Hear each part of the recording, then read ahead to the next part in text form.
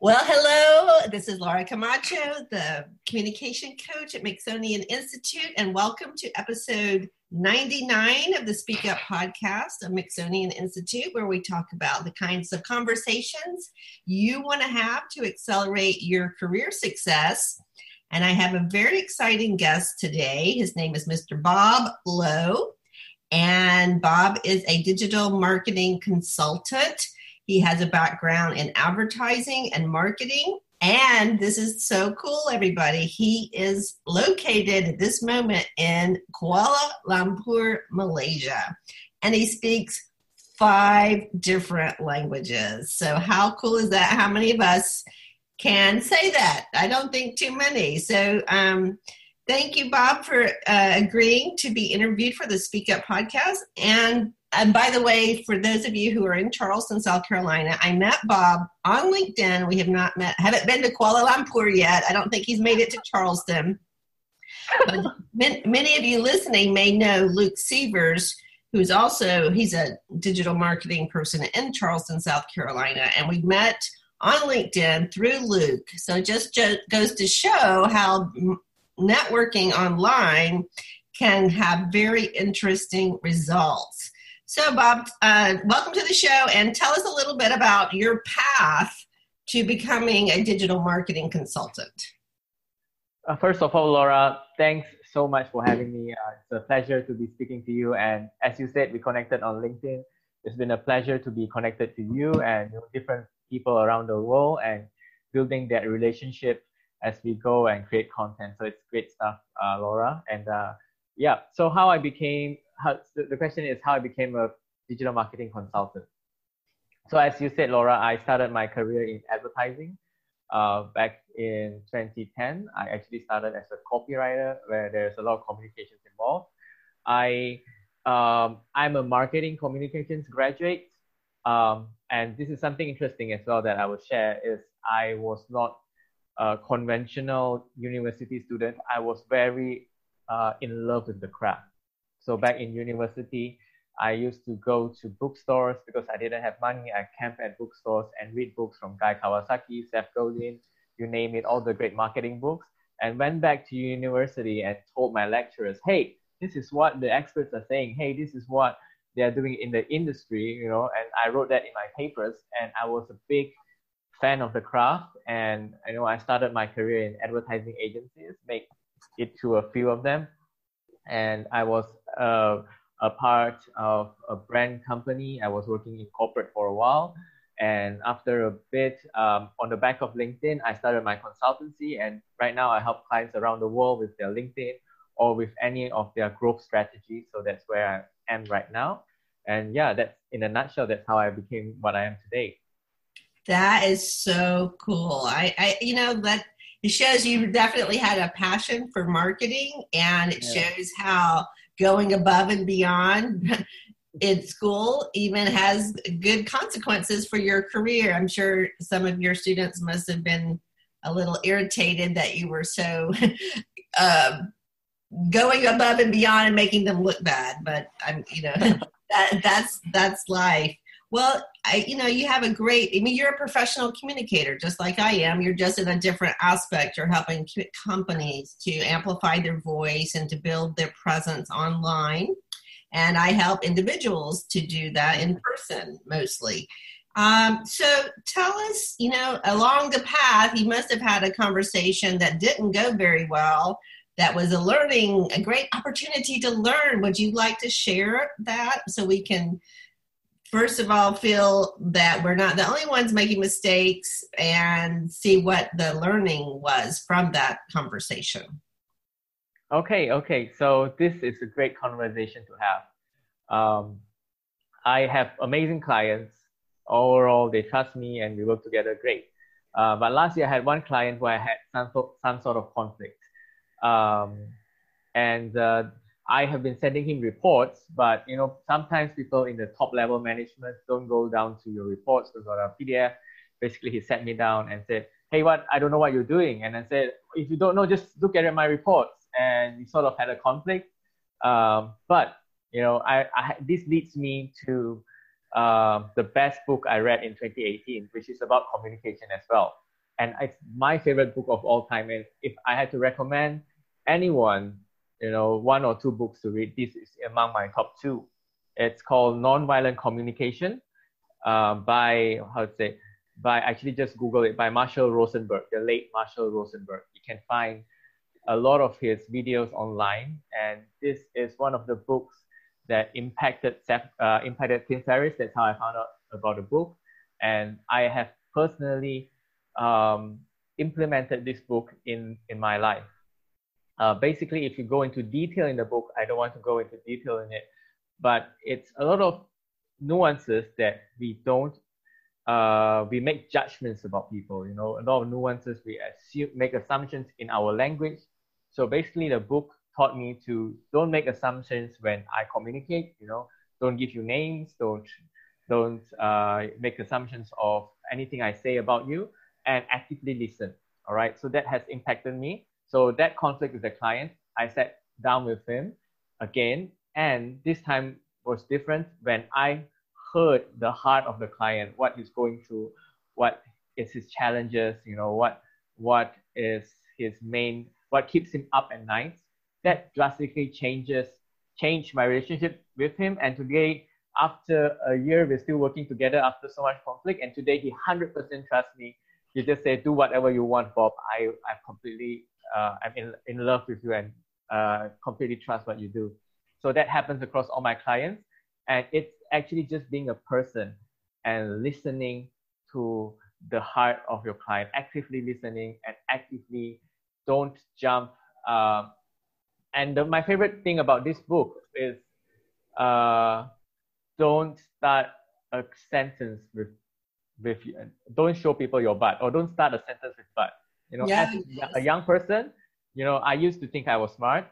And a lot of times when somebody was saying something, I would say, but this, but that. Today, I never start any sentence with but. I make sure that whatever you have to say, you finish it. Or if I accidentally stopped you, I would go back to what you said. And that gives assurance to the person who is communicating that you are an active listener. So don't show your butt to people. So I never start a sentence with but. That is great. I love listening to the heart of the client, Bob. That's really good. And the book you recommended is Nonviolent Communication. Is that the title, by Marshall? Yes, it's an amazing book. I'm good. I've read dozens of communication books, but not that one. So I am definitely going to add that and order it today. And I love not starting a sentence with the word but. That's, such a great tip there. And I want to, though, ask you something, because what you said about the client not reading the reports you sent, because I coach, most people that I coach in corporate America or corporate internationally, they are senior level directors up to vice presidents. And so they often get frustrated because their bosses do not read their emails or don't read the emails. And of course, when somebody doesn't read what you send, you can feel like they don't value you. But what the real problem is that the way you're communicating isn't working for them, right? Would you agree? Mm-hmm. I mean, why wasn't he reading your reports? Because it was too much information for him. What do you think about that? It's the same thing. I think it's the same challenge that your clients face, where he's just too swamped up with emails. He probably gets 100 emails a day and doesn't have time to go through yours. What I have learned is if I needed to communicate something. So this is a good learning I had as well, is you have to have active accountability, where don't wait for your client or your boss to ask you what is the status of your work. Go up to them.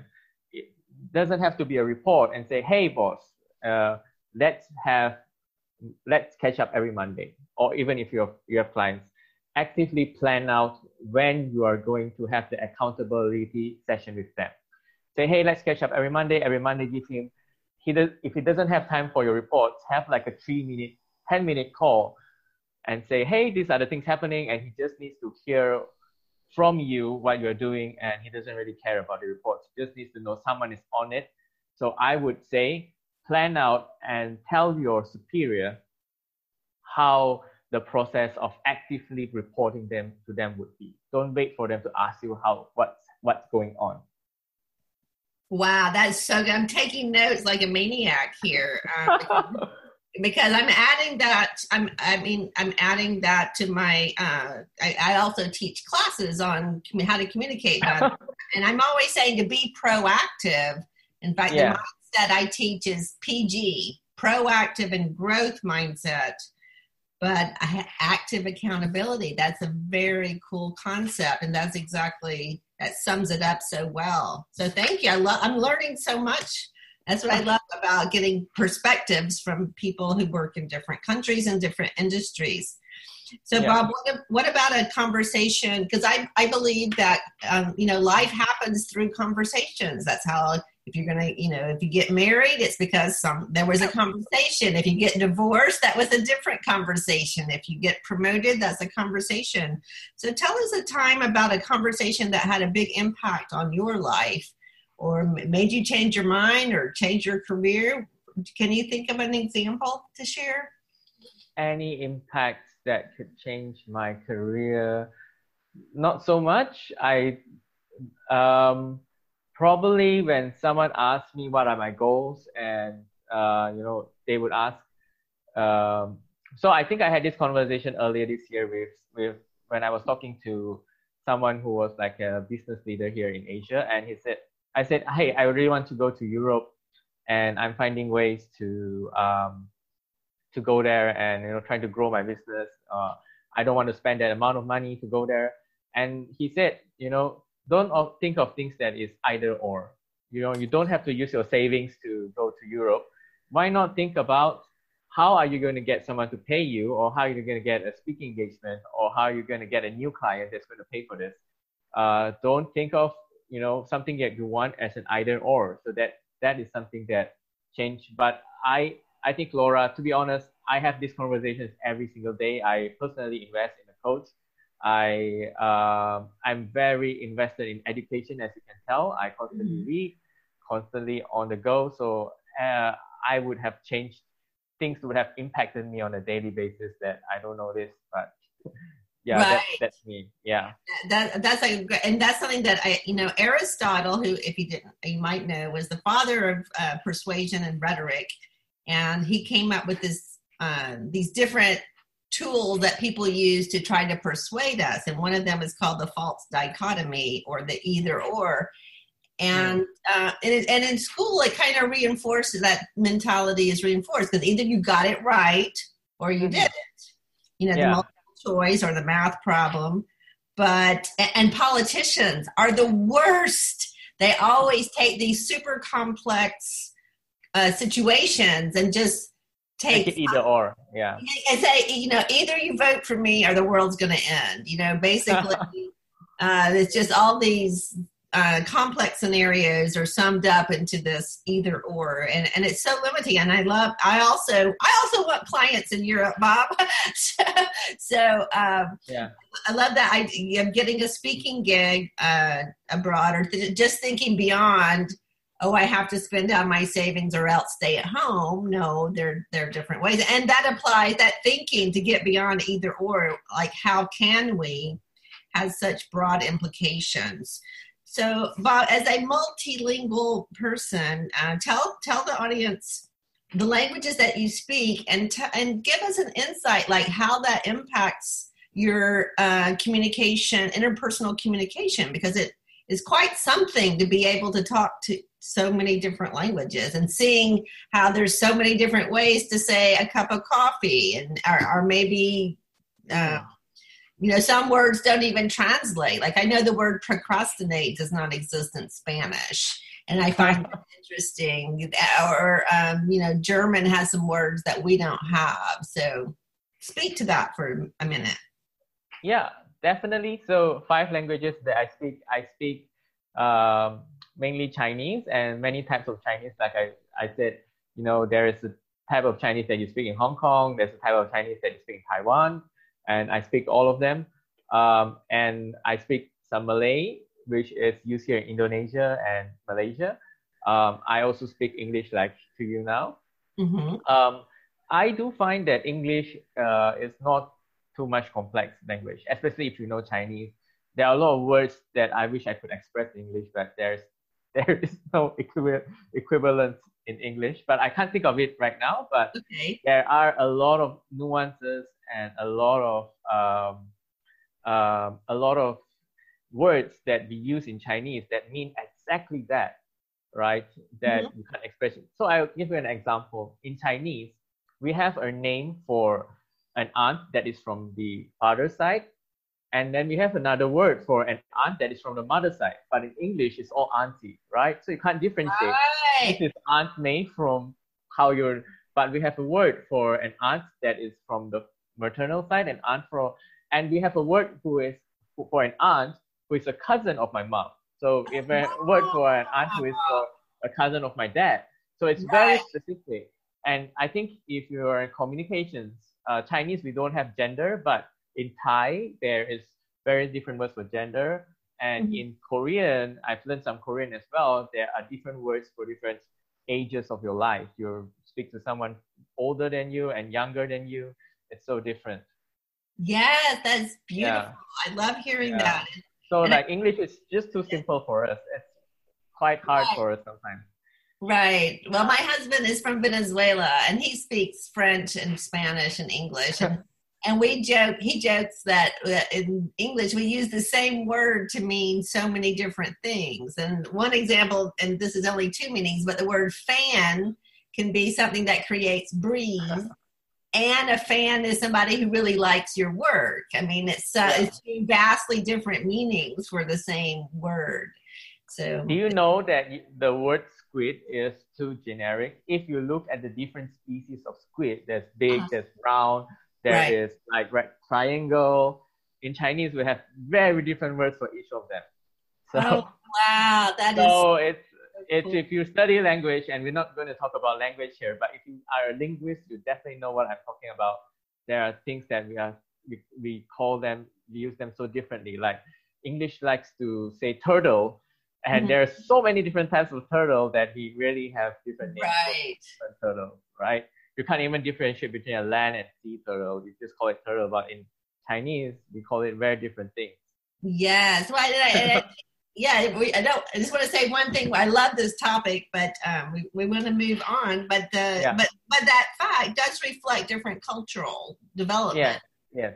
So anyway, Bob, we're to bring this to a close. I want to know, and the audience, they've heard all my communication tips. What is your advice to somebody who's upper mid-level in a company or into business development? Like, what are your go-to tips? I mean, you never start a sentence with but. Listen to the heart of the client. Like, and what about when you're not feeling confident? How to build up your confidence. Just give a few minutes of Bob's communication tips, please. Yeah. I think I've gave quite a bit in this chat we have. Yes. Just a thing I learned recently, especially if you're into sales or business development, especially in 2020, let the client be bought for you. So for example, I am Bob Lowe. I would only or love to work with a client that has been sold on me. So don't be afraid to say no. Establish yourself as an expert like you do on LinkedIn. So when a client or somebody buys your product, it's basically they're sold on you. So establish yourself as an expert and, have some authority when you speak and be bold and establish that expertise when you do your business development. So that's it when it comes to this step. So it's the 2020 way to selling by a brand or selling with content. So that's how I would say. If it's more specific, I will give you more specific advice, but in general, that's it. All right. To establish yourself as an expert and just to drill down a little bit, if someone is working in a large company, say they're an engineer, they want to like be more visible in that company. And how can you think of a tip that would help them to actually establish themselves as the expert? What would you say? In a company? Yeah. All right. Okay. So this is a great conversation, and I actively notice this because I also do work in company, even though I work mostly with clients.